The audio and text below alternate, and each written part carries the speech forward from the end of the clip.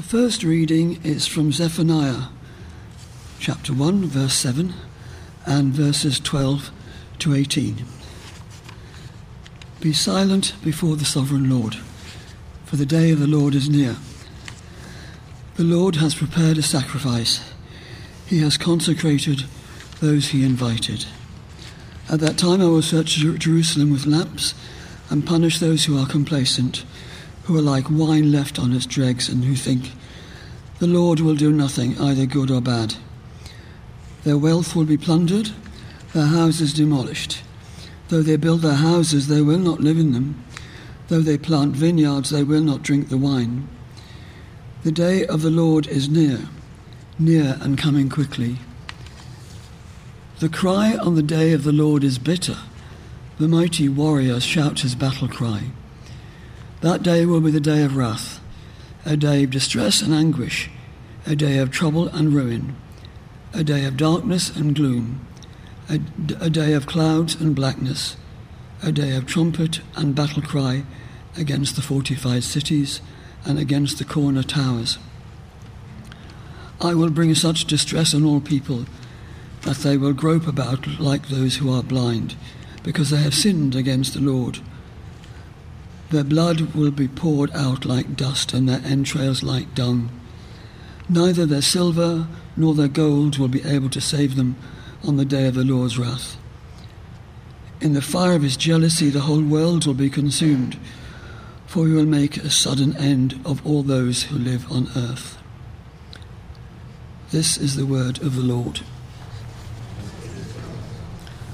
The second reading is from Matthew 25, verses 14 to 30. Again, it will be like a man going on a journey who called his servants and entrusted his wealth to them. To one he gave 5 bags of gold, to another 2 bags, and to another 1 bag, each according to his ability. Then he went on his journey.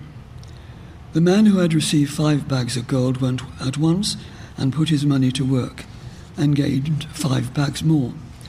So also the one with 2 bags of gold gained 2 more. But the man who had received 1 bag went off, dug a hole in the ground, and hid his master's money. After a long time the master of those servants returned and settled his accounts with them. The man who had received 5 bags of gold brought the other 5. Master, he said, you entrusted me with 5 bags of gold. See, I have gained 5 more. His master replied, well done, good and faithful servant. You have been faithful with a few things. I will put you in charge of many things. Come and share your master's happiness. The man with 2 bags of gold also came. Master, he said, you entrusted me with 2 bags of gold, and see, I have gained 2 more. His master replied, well done, good and faithful servant. You have been faithful with a few things. I will put you in charge of many things. Come and share your master's happiness. Then the man who had received 1 bag of gold came. Master, he said, I knew that you are a hard man, harvesting where you have not sown and gathering where you have not scattered seed. So I was afraid and went out and hid your gold in the ground. See, here, this is what belongs to you. His master replied, you wicked, lazy servant. So you knew that I harvest where I had not sown and gather where I have not scattered seed. Well, then you should have put my money on deposit with the bankers, so that when I returned I would have received it back with interest. So take the bag of gold from him and give it to the one who has 10 bags. For whoever has will be given more, and they will have abundance. Whoever does not have, even though what they have will be taken from them, and throw that worthless servant outside into the darkness, where there will be weeping and gnashing of teeth. This is the word of the Lord.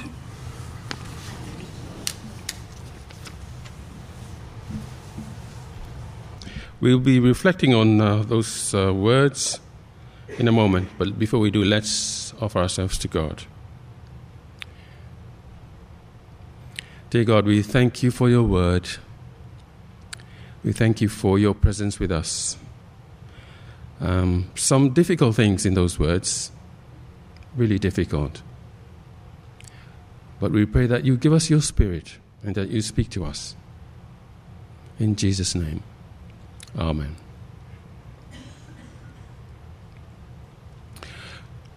Today, as I mentioned earlier, the theme I picked up has to do with stewardship, the role of a servant.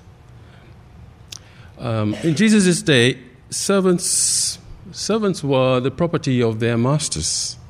They had no freedom. Their owners could even sell them to someone else.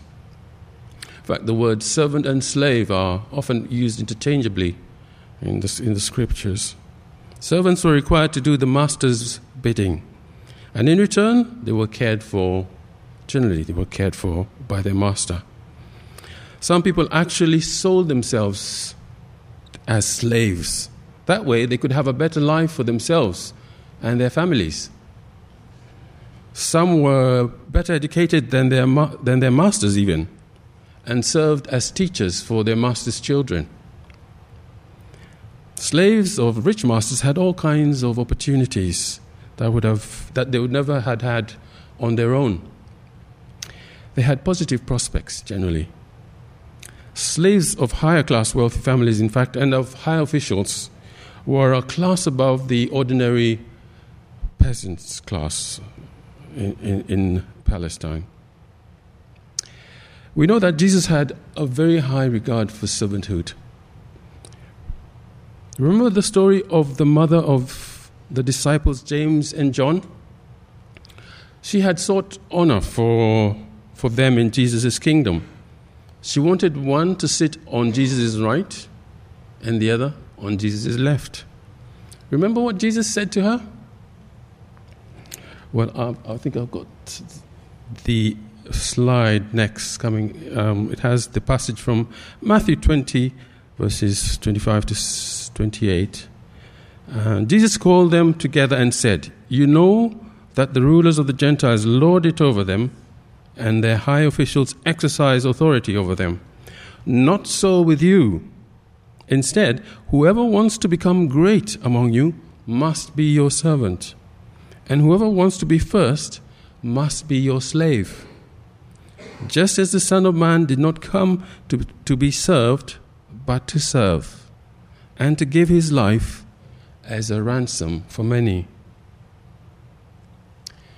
So we see in God's kingdom, being a servant carries a very positive and honoring responsibility. However, responsibility is responsibility. What do I mean? What is responsibility? Responsibility comes with accountability. And we see it dramatized in this parable, the parable of the talents. There is a chain of expectation as we read through it, from servanthood to responsibility to accountability to rewards at the end. And in the parable, the rewards come with either commendation or condemnation, depending on the servant's conduct. In telling this parable, Jesus is challenging his disciples to work as faithful servants so that they would receive a commendation. And that's a challenge Jesus puts to his followers today. The message in the parable is very stark, but is also very crystal clear. We may be tempted to sugarcoat it so that it's more palatable to our modern sensibilities, but I'll stick with Jesus' sentiment here. In verse 3, Jesus' disciples ask him, and this is how it all began. They ask him, "How will the end of the age occur? And what signs will they see?"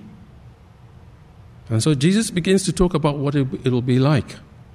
And after he goes to the Father, he talks about what it will be before his eventual return. Our passage comes towards the end of their conversation. Last week's reading dealt with the first part of the lesson, where he gave the parable of the 10 virgins. And the lesson there showed that the disciples needed to be ready, to remain ready, to stay prepared for his return.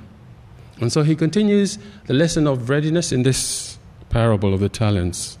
Again, it will be like a man going on a journey. He called his servants and trusted them with his wealth. To one he gives 5 bags, to another 2 bags, to the third 1 bag, each according to his ability.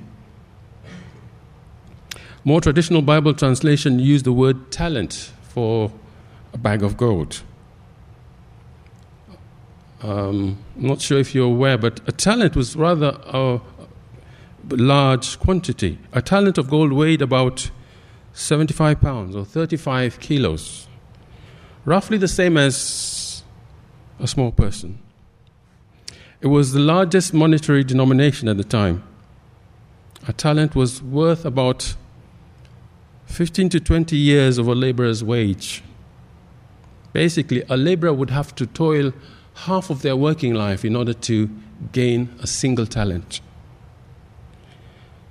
The master knew each servant's ability, and so he assigns talents according to the servant's ability. And then he goes away. After a long time, he returns.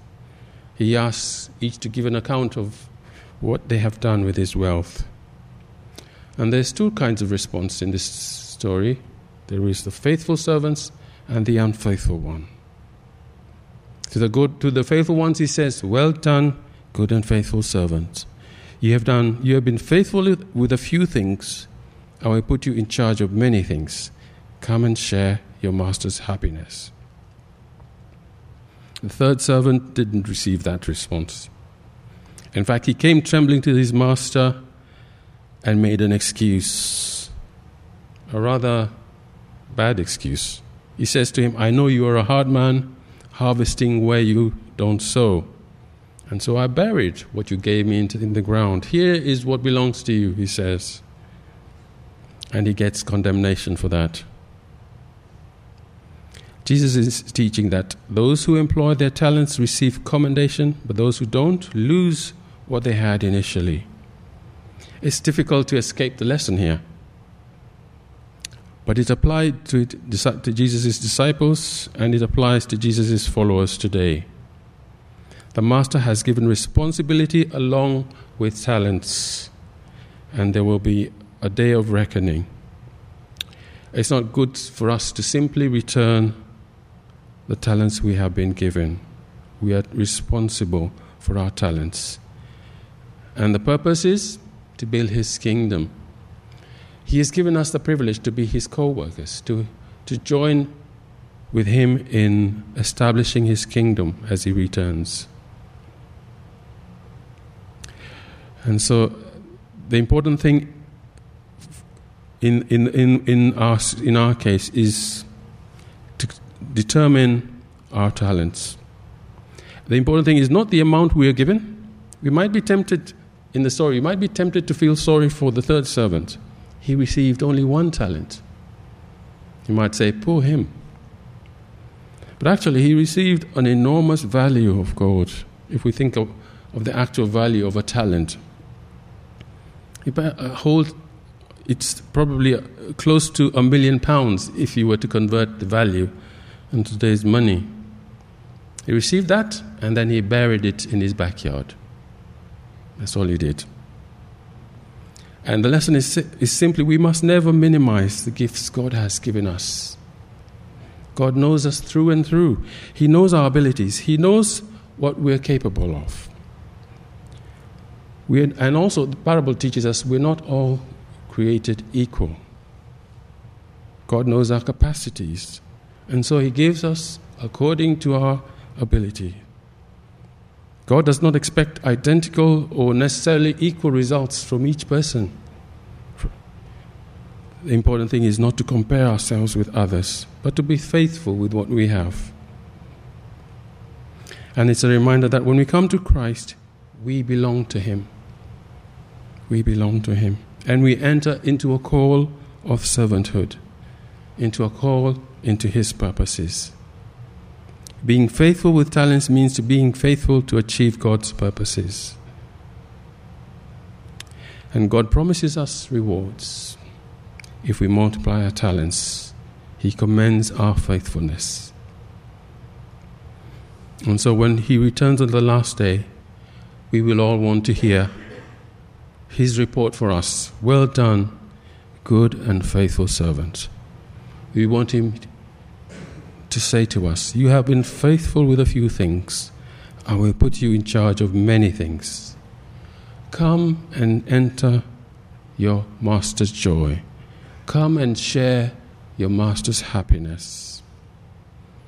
How we live determines how we will be received. And so as I finish, I'll just take 3 simple things to apply from this parable. Firstly, it's important for us to know God's sovereignty in our lives. We're reminded in this parable that it's illustrating what the kingdom of God is like. Our perception and attitude towards God affects how we live. God is sovereign over all things. Everything I have belongs to God. Everything I am is because of God. Everything I've received is due to him. Jesus says a kingdom can be compared to a man going on a journey who called his servants and entrusted his wealth to them. That is our Lord. The money that was given to the servants, it's not their own. The money they earn with a capital is not theirs.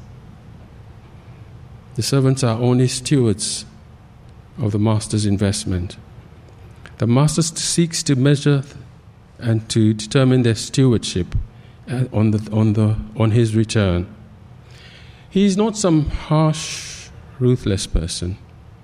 He's actually generous and loving. And so we should not be fearful or afraid of God, like the third servant. Our lives should not be inhibited or stilted.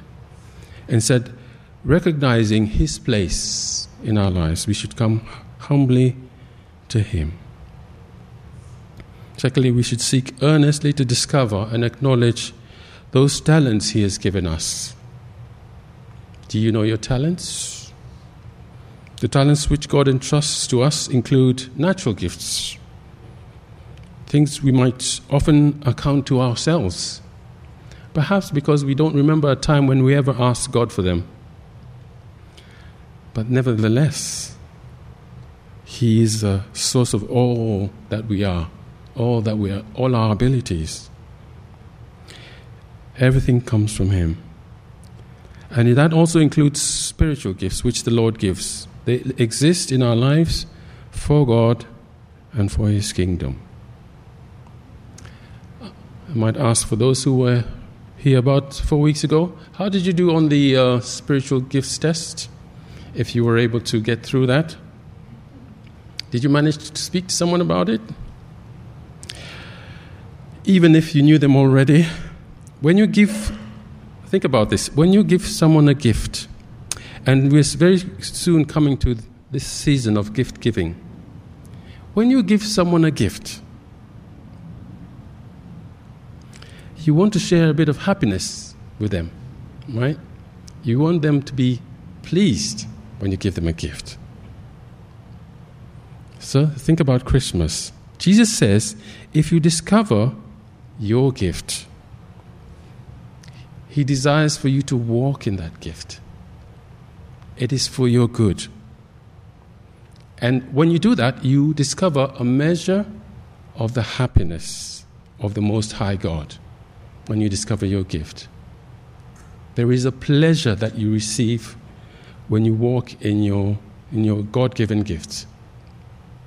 And just as we take pleasure in the gifts we receive from others.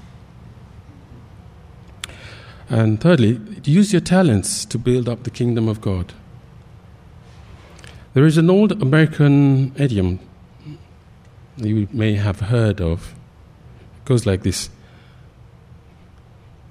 them as has gets. You've heard that? Them as has gets. It's a short, slangy form of Jesus' words. For whoever has will be given more, and they will have an abundance. Whoever does not have, even what they have, will be taken from them. It applies to the first two servants. Them as has gets. Put in reverse, there's another idiom that this demonstrates what's happening. You might say, use it or lose it. Use it or lose it. The third servant learned that lesson the hard way. Use it or lose it. It's true of money. If you don't use your money and you just bury it in the ground, in the long term, it loses its value. It's true of our time, certainly. If you don't use it, it's gone. It's true of our brains. If you don't use them, what happens? It's true of our muscles. If you don't use them, what happens? And it's also true in God's kingdom. A parable of the talents shows that there will be an accounting and we will be responsible.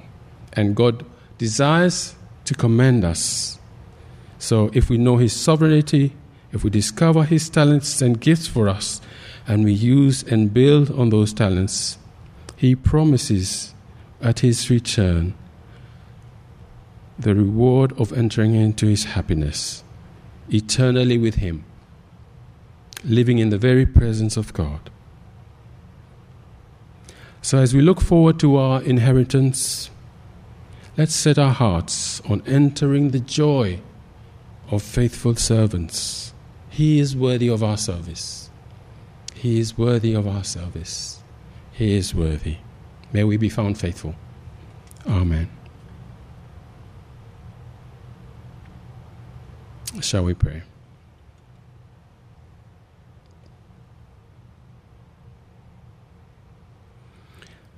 Dear Lord, thank you for our lives. Thank you for all that you have given us. And thank you that you are Lord of love and grace. We ask that you would fill us with your Spirit, that we would know your purpose in those gifts that you have blessed us with. And help us to use them for your kingdom and for your glory. In Jesus' name we pray. Amen.